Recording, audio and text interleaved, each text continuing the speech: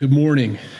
This morning we're going to be in 1 Chronicles. If you want to turn there in your Bibles, we'll be in 18, 19, and 20. And we'll get praying before we get started. Lord, we thank you for your word this morning, that we're able to come together and worship. A lot of people out with the flu and not feeling well, and we pray for them that they'd feel better and get back up on their feet again. But so nice to be able to come together and worship you and sing songs together and hear your word together and sit at your feet and to be refreshed. And so we pray for that time of refreshing that comes from being in your presence. And we just pray that for those that are watching online, that they'd have that moment with you also, and that you'd bless them. In Jesus' name, amen.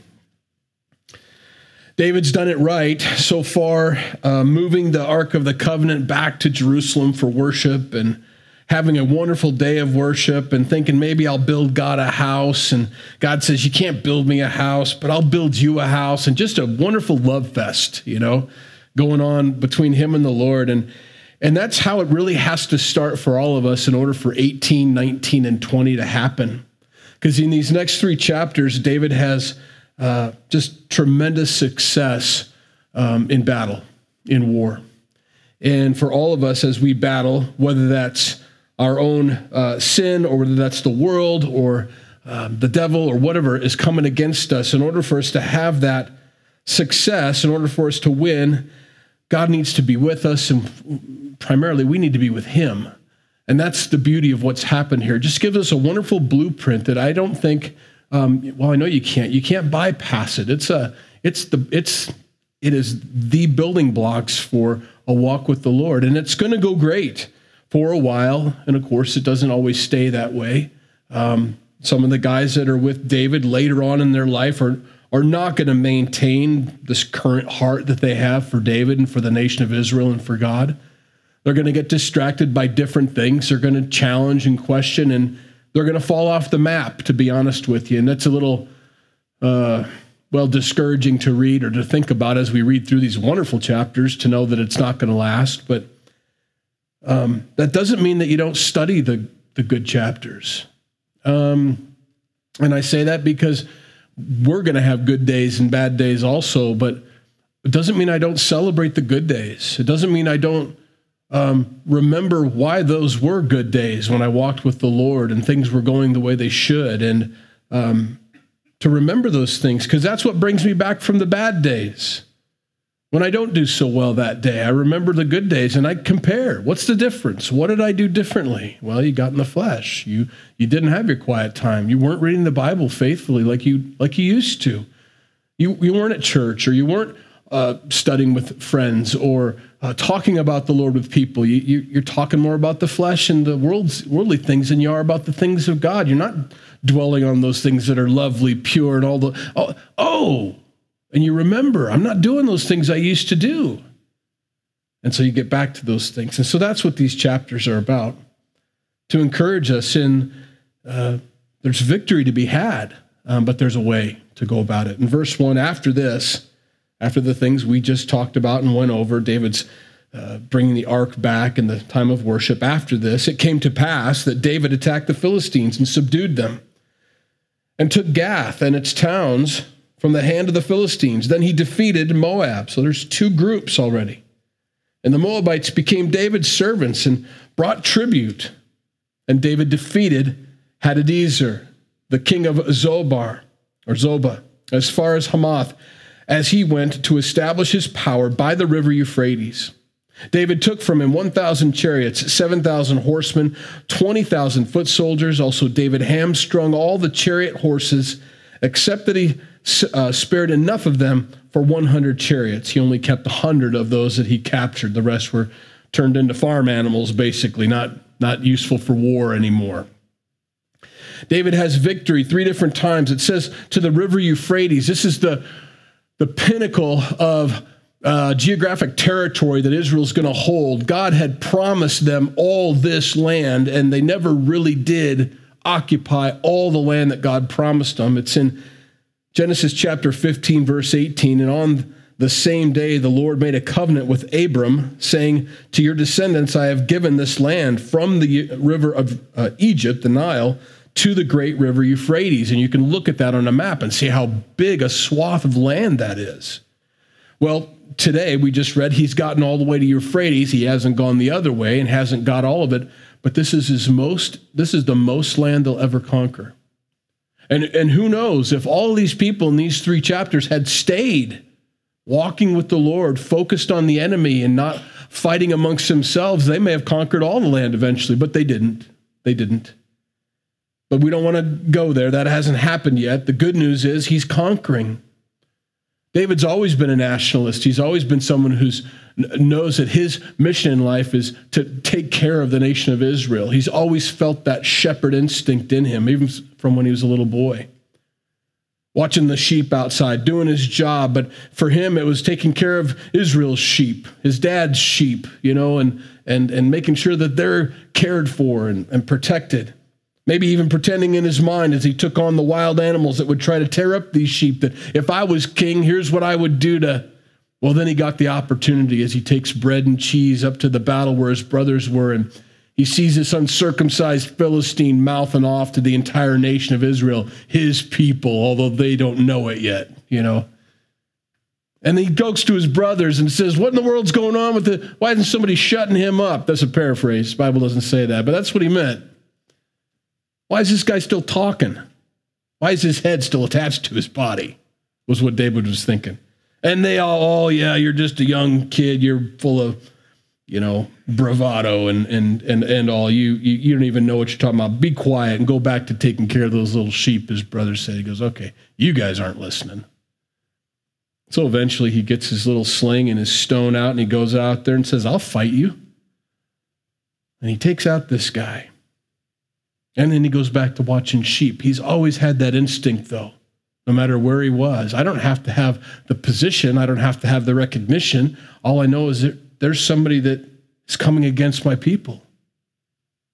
And oh, that all the nation of Israel had his heart and at that battle, They were encouraged by it. They did pick up their arms. They did go fight only because he led the way by an example, by way of example.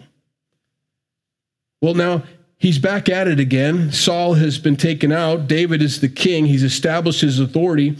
Everybody understands that. Most of his mighty men have that same heart, and they're winning. They're conquering ground. They're not on the defensive anymore. They're not avoiding the Philistines. They're not just trying to stay quiet and humble and lowly so that they don't draw attention to themselves. And maybe these Philistines won't look at me. Now they're actively seeking them out to conquer ground. I have days like that. There are days when I go out and I actively seek to conquer ground for the Lord, and there are days that I'd rather just not, And those are embarrassing and shameful days in my life, where I don't think about the things of God, where I'm not on the offensive, I'm on the defensive. I don't see myself as someone who needs to lead anybody anywhere. But those are few and far between, I hope. But when they do come, it's embarrassing to myself. Nobody else recognizes it. For the most part, they think I'm on call 24 hours a day, 7 days a week, but I'm not. But I know it. I know it in my heart when my heart's not into it. David's heart's into it. His administration is into it. And I think that's such a great word. That word administration, David's administration. We talk about administrations a lot nowadays, and new administrations and old administrations, and another 4 years of a current administration, or get rid of this administration. But that word comes up a lot. I think about the administration that we all belong to as we were singing songs to our King, and to remind myself that I'm of the administration of Jesus. I'm not a chief of staff necessarily, but I'm definitely in the war room. I'm definitely in the situation room when things go down. We're definitely called to be a part of his administration. I think of all the press secretaries of the past. It doesn't matter which president. Can you imagine being just a press secretary for whoever? Putting yourself out there and standing in front of a bunch of jackals out there that would just love to eat you alive. And having all your ducks in a row so that when they do try to eat you, you can quiet them down and shut them up with some facts or whatever it is, and still have that same confidence. You get a stomach ache thinking about, can you imagine what that's like 30 minutes prior to going out into that room every single day or whenever it happens? For anybody, it doesn't have to be our current or past. Well, that's what we're called to do as Christians. I'm called to be prepared. I'm called to meet the enemy at the gates. I'm called to stand up and get peppered with those questions from unbelievers and from people that would love to bite and devour Jesus and his administration or in his kingdom. And I need to have that boldness, that confidence to be able to do the things that what I see a worldly person do for another worldly person, certainly as a Christian, I ought to be able to do for the King of the universe who saved me. Something about the gates of hell will not prevail against his church, that the church is attacking the gates of hell. We like to think of it the other way around. The gates of hell can't prevail against the church like they're coming at us, but gates don't move. Gates are meant to protect their kingdom. The gates are meant to keep us out, but they won't prevail. The gates of hell won't prevail against his church. The church is meant to be on the offensive all the time and to break through those gates and to snatch souls and pull them out of there and do jailbreaks, Anyway, David's administration is, well, they're on fire because they've got their eyes looking up. They're doing things for David, not for themselves. They're doing things for their nation, not for themselves. They're doing things for God, not for themselves. Verse 5, then the Syrians of Damascus came to help Hadadezer because he was losing, king of Zobah. David killed 22,000 of the Syrians. Then David put garrisons in Syria of Damascus, and the Syrians became David's servants and brought tribute. So the Lord preserved David wherever he went. I like the way he puts that, preserved. Kept him safe, because David had a tendency to throw himself into harm's way, and we've talked about that in the past. I don't know what's going to happen, but I'm going to go fight a giant. You better show up, God. And so God preserves David from being pummeled by this guy that's twice his size, or a lion, or a bear, or whatever it is that David was fighting against. God was constantly having to preserve David. There he goes. Guys, where are you? Catch up. David's running into battle again, and the angels surround him, or whatever happens spiritually. Preserves him wherever he went.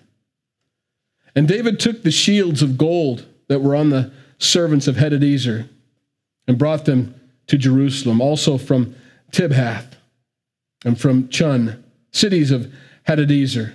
David brought a large amount of bronze, with which Solomon made the bronze sea and pillars and the articles of bronze. And so we see him beginning to collect items for the temple that he couldn't build, but his son was going to be able to build.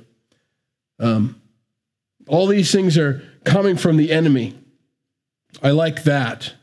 They didn't go mine it. They didn't go get it for themselves. They had so much iron, bronze, gold, silver, all these things from doing what they were supposed to do. They had enough to then build the temple of God out of the victories they had for God. I just can't go out into the battle not till I've got my shield made, and I got to make my sword, and God's like, why don't you just go to battle and beat somebody up and take theirs? Why don't you just get in the fight? You don't have to make it. It's already made. Just take it out of that guy's hand over there. Sometimes the best way to get yourself geared up and prepared is to go forward, to be on the offensive. When you're constantly on the defensive, nothing gets done. You're just holding ground, David begins to pick up all the stuff he needs from his enemies. Interesting proverb, Proverb 13:22. A good man leaves an inheritance to his children's children. I hope I do. But the wealth of the sinner is stored up for the righteous. I've always loved that verse. How come all these bad guys are getting ahead and making so much money doing this? Don't worry, when they die, it's all going to good causes. It's just a bank for the Red Cross, or it's just a bank for whatever. That's what's happening here as David goes on the offensive and begins to do what he's called to do, not worrying about how am I going to get the gold, the bronze. I'm just going to beat God's enemies back. I'm going to preserve and protect the nation of Israel like I'm called to do. And all of a sudden, this stuff begins to show up for what was on his heart earlier. He's got to turn around once in a while, look at the treasure room and say, my goodness, where'd all this stuff come from? Came from you just doing what you were called to do the next day. Oh. Well, that's handy, That's how God works. It's a beautiful thing. Take heed to yourself and to your doctrine, and those around you will get saved. I want everybody to get saved. Take heed to yourself and to your doctrine, and those around you will get saved. Oh. You worry about doing what God wants you to do, and I'll take care of all the rest, he says. I'll take care of all these things I'll add to you. Now, when Tau, king of Hamath, heard that David had defeated all the army of Hadadezer, king of Zobah, he sent Hadoram, his son to King David, to greet him and bless him because he had fought against Hadadezer and defeated him, for Hadadezer had been at war with Tau. And Hadoram brought with him all kinds of articles of gold, silver, and bronze. King David also dedicated those to the Lord, along with the silver and the gold that he had brought from all these nations, from Edom, from Moab, from the people of Ammon, from the Philistines, and from Amalek. So not only did he get it in wartime, he got it as people just, thanks for what you did. I was just really defending Israel. Yeah, I know, but, when we have mutual enemies, it benefits me, So thanks for beating up one of my guys that was trying to beat me up. Here's some gold and silver. I guess put it with the rest of this stuff. This is going well, David's got to think, I love that. It's a wonderful thing to see things falling into places they should. David wasn't seeking out the gold. He wasn't seeking out the bronze, the silver. He wasn't trying to bring about some master plan. In fact, if he was, he'd actually be in violation of what God told him to do. You can't build the temple, David. He just told him that. I'm not building it, but I can't help it if the supplies keep coming in. I'm just warehousing them. And God is honoring that and giving him victory. He loves this. Moreover, Abishai, the son of Zeruiah, killed 18,000 Edomites in the Valley of Salt. He also put garrisons in Edom, and all the Edomites became David's servants, and the Lord preserved David wherever he went. There it is again. Keeping him safe and protecting him so he can continue to do it. Man, when you're a useful tool in God's hands, you get oiled, you get taken care of, you get sharpened. It's just how it is. David is being preserved. I think David Spencer, I remember doing the rebar for this floor? I think Mick you were here doing it too, and we had to do the wire ties, And we didn't have the cool stuff or didn't even know because I'm not a concrete guy at all. And so I'm taking the wire and I'm doing this, and maybe you don't know what that is. You get the big rebar like this. So you got to tie these, with wire so that they don't split apart and they stay at the right height. So when the concrete's poured, the rebar's right in the middle. Who cares? Well, it's important because David whips out this tool. David Spencer whips out this wooden handled old wooden tool with a little metal and a hook on it. And he had these little wires that had loops on the end of them. And he'd grab it and pin it and then spin, and it just tied these things up slick. In fact, if he spun it just enough times, it would break off after it spun around so many times. And he was so much faster. I have that tool. I never gave it back to him. I still have that tool. He had to buy another one, I'm sure, because I didn't know I had it, but I found it the other day. I'm like, well, if I ever need to tie rebar together. The point of it being, this tool was well worn. This tool had been used, it had been oiled, it didn't squeak, there was no rust. Even the wood had been permeated. How you can tell when wood's been handled a lot and it's got the oil of someone's skin into it and all that. It's just preserved. You could leave it out in the rain if you wanted to and it won't rust. Anyway, that's what it was. I kind of see David as that dumb little hook thing. Boy, it's handy. Boy, I take care of it. Boy, I remember where it, unless someone steals it like JD does, but boy, that's a handy tool. David's a handy tool. I want to be a handy tool in God's kingdom. I want to have that permeating me, the oil of God's hand on my life because he's used me so much. Yeah, I might be a little worn, but hopefully that got off all the metal burrs that were on from manufacturing, and maybe that took off, I don't know, maybe sometimes tools get better the more you use them. They get more handy. Anyway, I want to be that tool. David is that kind of guy. So David reigned over all Israel and administered judgment and justice to all his people. So not only is he doing the job of protecting the people, he's also being a good ruler inside the community, telling people, giving them the judgments and so on, and passing judgments and helping people have justice in their lives. Joab, the son of Zeruiah, was over the army. Jehoshaphat, the son of Ahilud, was recorder. Zadok, the son of Ahitub, and Abimelech, the son of Abiathar, were the priest. Shabshah was the scribe. Benaniah, the son of Jehoiada, was over the Kishites and the Pelethites. They were kind of mercenaries. They're an interesting group of guys.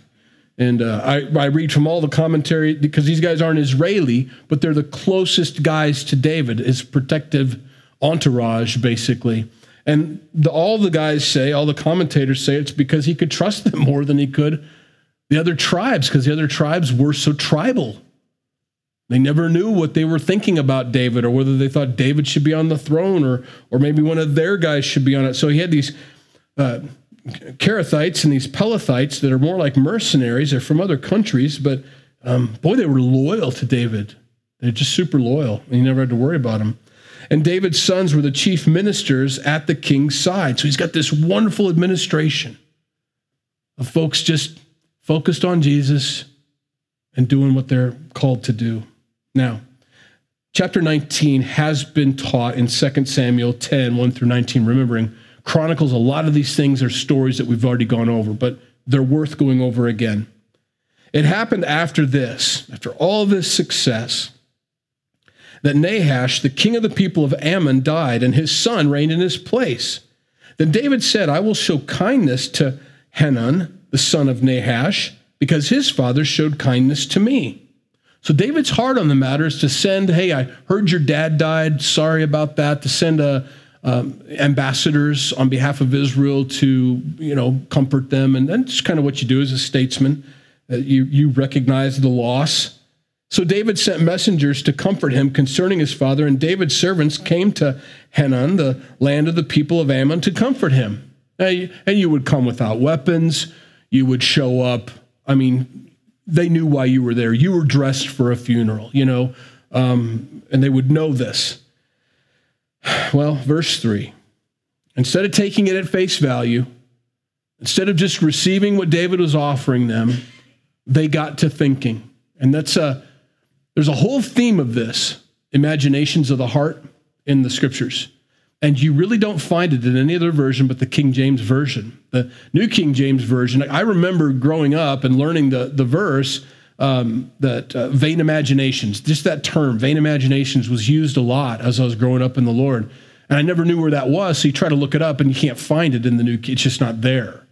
And so I looked it up under King James because I knew the pastor was a King James guy. And I looked it up. Oh my goodness, there's 120 verses with that word imagination in there. They changed it. It doesn't mean they got rid of it, but they changed the word in such a way that I couldn't recall it. Okay, so that being said, I looked up some of these imaginations of the heart. Boy, it's one of the biggest enemies we have, is the imagination of the heart. And it's exactly what it sounds like. It's something made up in your heart that isn't true. It's not reality. It's something that you've conjured up, and in some cases have conjured it up and molded over and rehashed it and reworked it so many times that you think it is reality when nothing's actually happened. And this is a great example of that. David has just sent ambassadors to comfort this guy because his dad's dead. It's a show of honor. And the princes of the people of Ammon said to Hanun, do you think David really honors your father because he has sent comforters to you? Did his servants not come to you to search out, or to search and to overthrow and to spy out the land? It's an imagination of the heart. That hasn't happened. Boy, I'm guilty of that. Boy, I always second guess and wonder what the real motivation is, or I wonder what they meant by that. I mean, I don't do it all the time, but I fit this bill a lot. I think about my past, and I think about some of the things that I think people think about me or have said, but I never heard it or never really was said.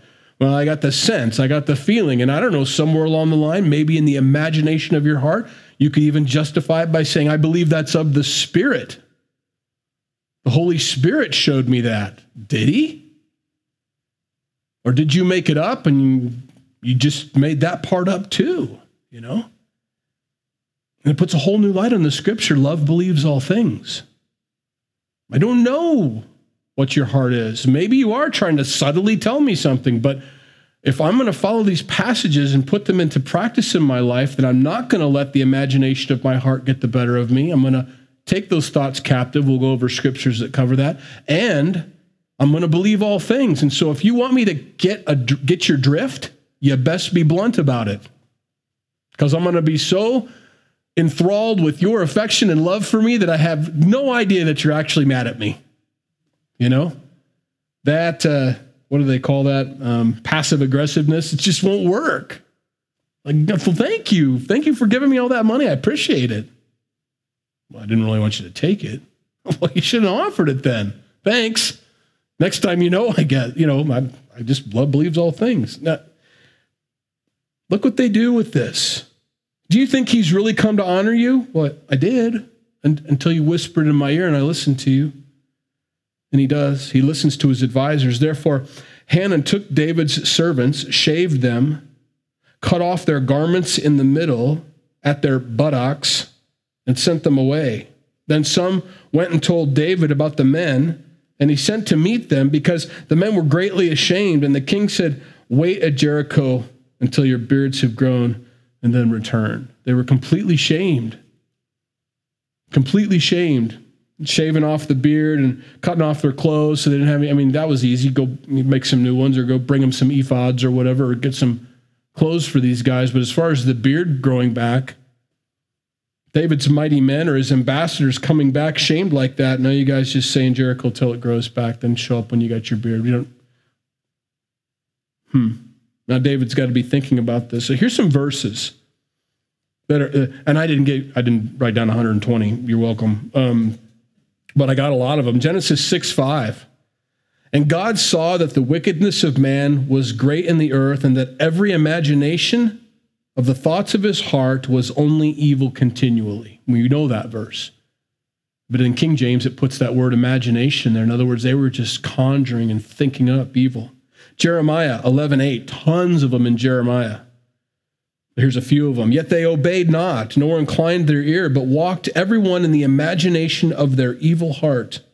Therefore I will bring upon them all the words of this covenant which I commanded them to do, but they did them not.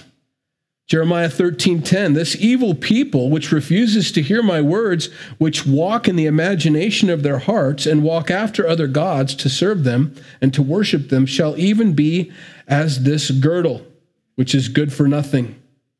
Jeremiah 18:12, and they said, there is no hope, but we will walk after our own devices, and we will everyone do the imagination of his evil heart. Over and over and over again. We're going to do what we want, what we've come up with. It's not reality. It's not truth. It's something I've made up.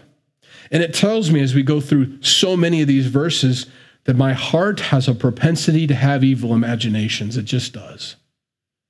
And without the Holy Spirit and without constant attention, my body, my flesh, my soul, my spirit needs constant spiritual attention.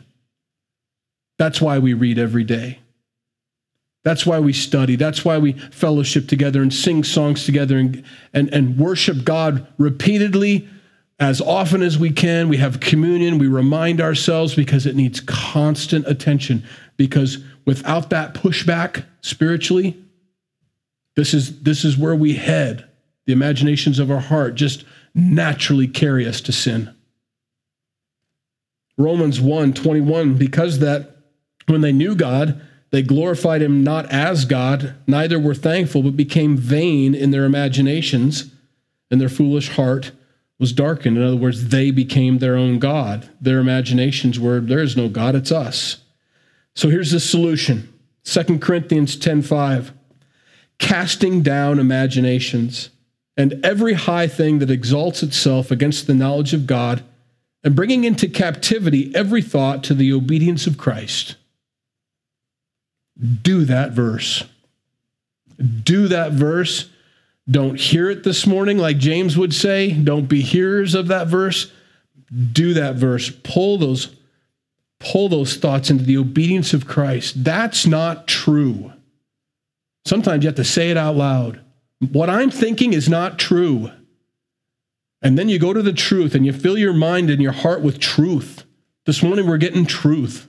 God's word is truth. We sang songs about Jesus. He is truth. I'm the way, the truth, and the life. He is truth. Cast down those imaginations and, cast them down. That's not very impressive. I wish I had something harder and more meaningful to throw down, but I walked out of the bathroom with my towel because I didn't want anybody to get infected with COVID or something. So casting down these things, those imaginations literally have to be, I have to recognize, first of all, that it is an imagination. I think that's our first thing. This is coming from myself. That's not what they said. That is not what they said. That's not what my wife said. That's not what my husband said. That's not what my friend said. What they said was, and sometimes you have to repeat it out loud, I need to cut the grass. They're not saying I'm a horrible person. They're not saying that they just asked me to cut the grass. That's all it was meant to be. Otherwise, I'm a pretty great guy in their mind, And I bring that up because it's a silly thing, but I need to cast down the imaginations that aren't from God, that aren't the truth, and every high thing that exalts itself against the knowledge of God.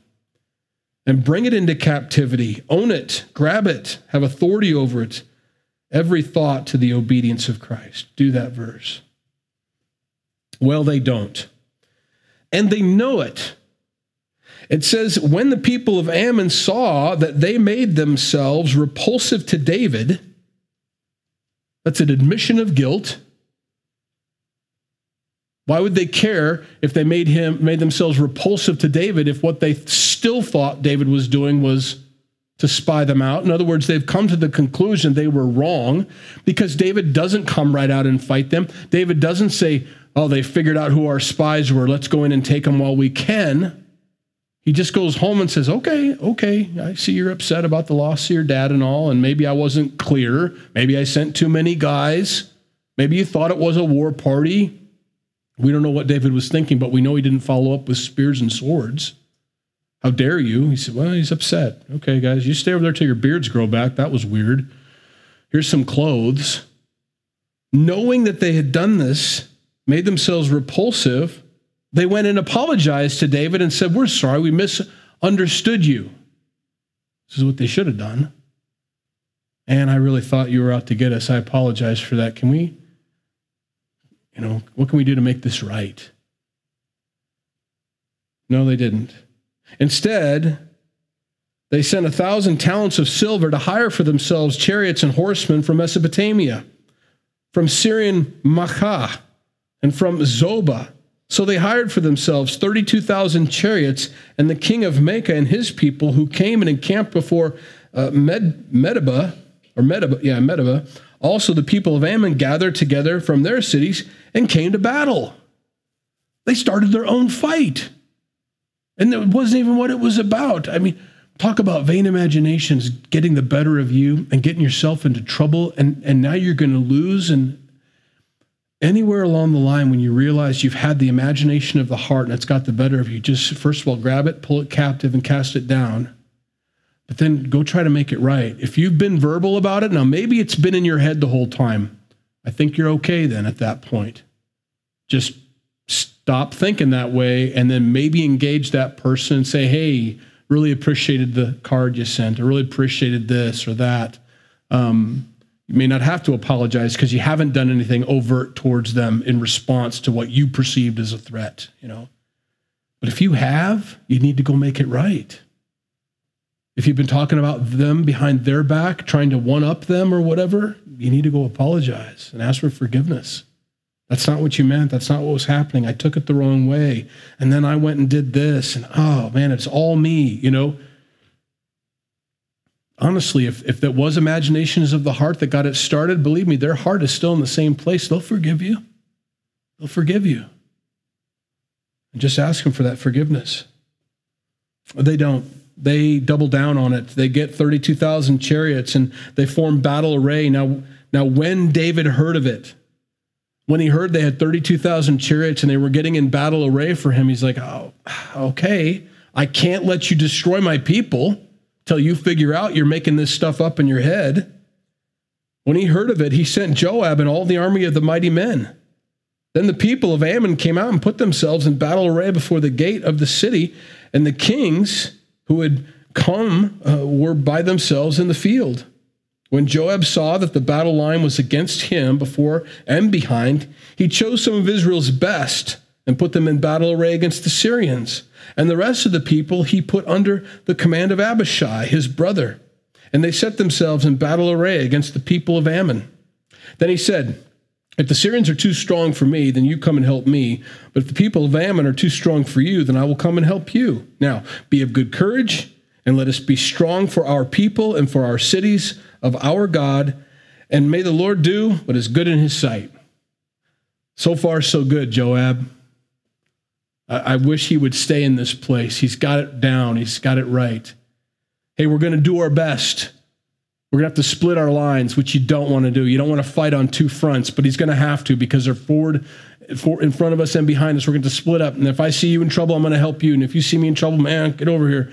And so here we are. But you know what? We're just going to do our best and let God do what he wants to do. And that's all you can do.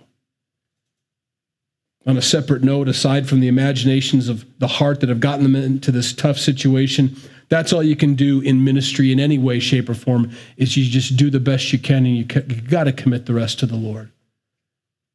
One sows, one plants, and so on, but the increase is God's. That's got to be God's. Whatever grows, grows. Whatever doesn't, doesn't. You can't worry about that. Be of good courage. And let us be strong for our people and for the cities of our God, and may the Lord do what is good in his sight. So Joab and the people who were with him drew near for battle against the Syrians, and they fled before him. That was easy. When the people of Ammon saw that the Syrians were fleeing, they also fled before Abishai. Well, that was easy. And they entered the city. So Joab went to Jerusalem. All right. Thought we were in trouble. They just kind of ran away. Well, good. Now, when the Syrians saw that they had been defeated by Israel, they sent messengers and brought the Syrians who were beyond the river. They're going to triple down on it. And Shophak, I think. I don't know that it's a F sound or not. The commander of Hadadezer's army went before them.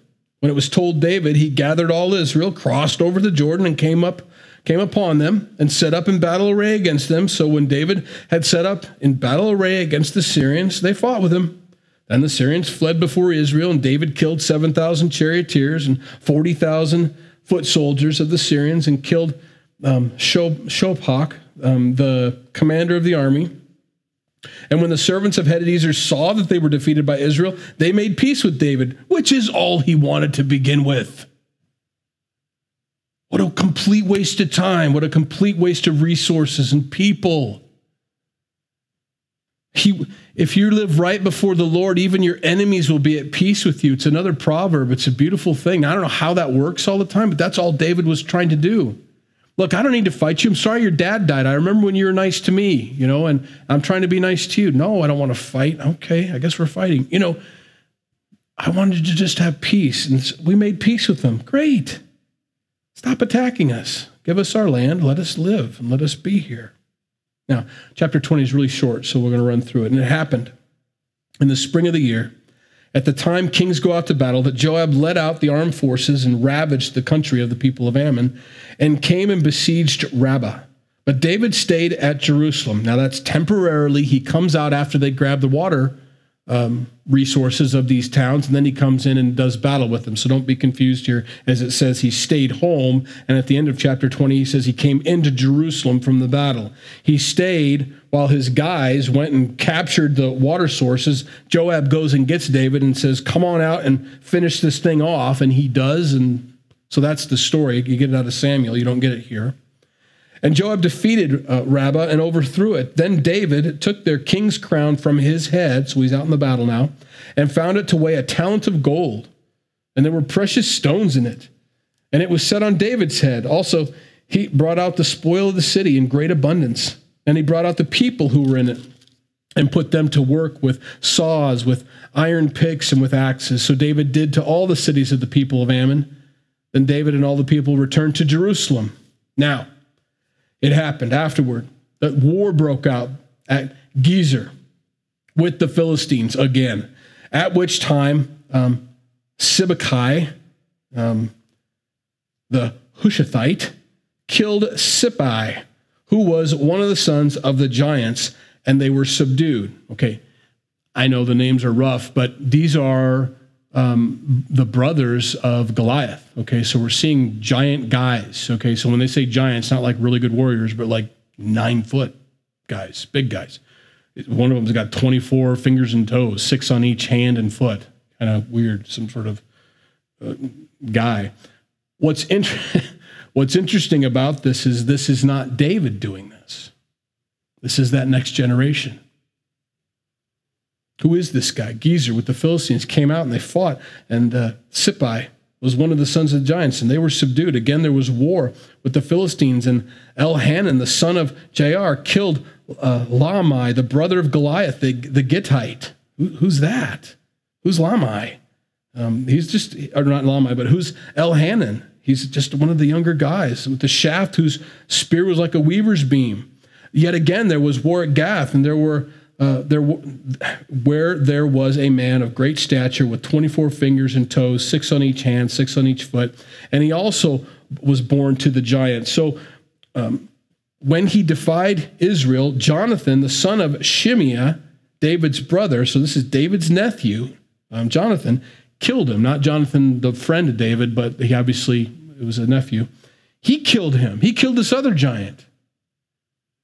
What I like about that is the next generation is when you had an entire generation that wouldn't even go out and fight one giant, although there was a bunch of them.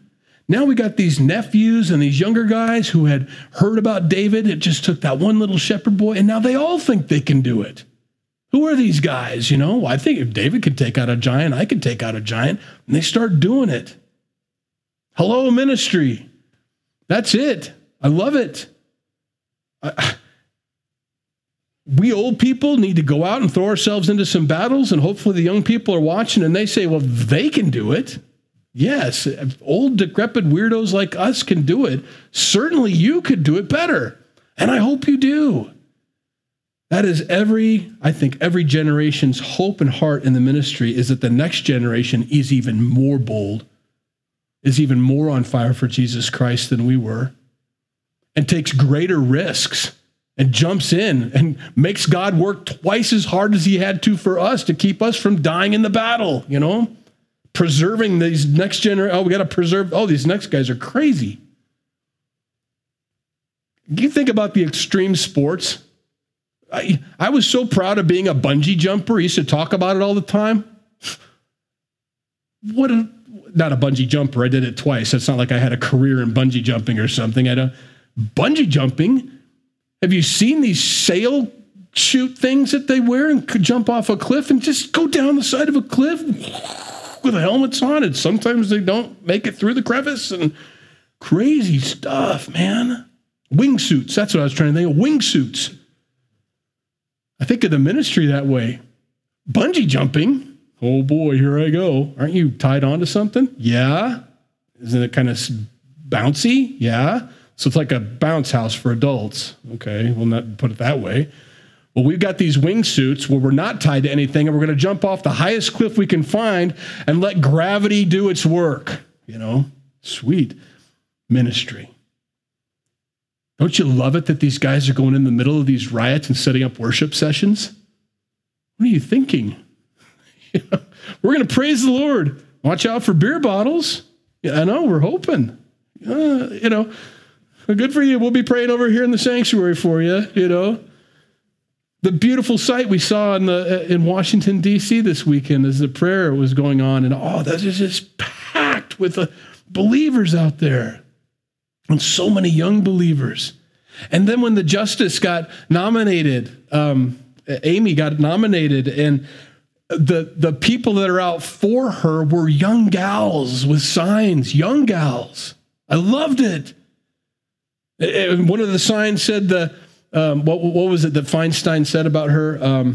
Said the something is with you, it's strong within you. She sounded like Yoda when she said it or something. She'd run across this Amy Justice and she'd said the dogma is strong in you. Like she was some kind of, like she was Yoda. Weird. Feinstein's weird. And so these young gals are hoping that the dogma is strong in us too. And I'm like, oh man, look at her go, It was so neat to see the next generation with wingsuits on, spiritually speaking, And I'm looking back saying, yeah, I'm just gonna watch and pray for these guys, support them and encourage them. That's what's happening here. Nephews, young guys, just guys, jumping into the battle, fighting the remainder of the giants and continuing on. It's a beautiful thing. These were born to the giants in Gath, and they fell by the hand of David and by the hand of his servants. David started something for sure, but that next generation is finishing it off. I love it. Lord, we thank you for this morning. We thank you for your word, your encouragement, the beauty of the next generation, the beauty of the hearts that you've captured already, the youth that are on fire for you and want to know not about old battles that we've done, but what are the battles you have for them? And God, I pray, and we lift them up to you today as a body of believers. We lift up all these young believers that love you with all their heart, mind, soul, and strength. They're just looking for giants. They're looking for ways to keep you busy preserving them. And God, I pray that you would. First of all, keep their hearts pure, keep them doctrinally sound, loving you and loving your word and staying strong in you, taking heed to themselves and to their doctrine. And I do pray that those around them would get saved, God. I pray they'd have a tremendous harvest. We thank you for that. Lord, bless us as we go today. In Jesus' name, amen. Have a good rest of the week, you guys. If you need prayer before you go, please come up, and we'll be glad to pray with you.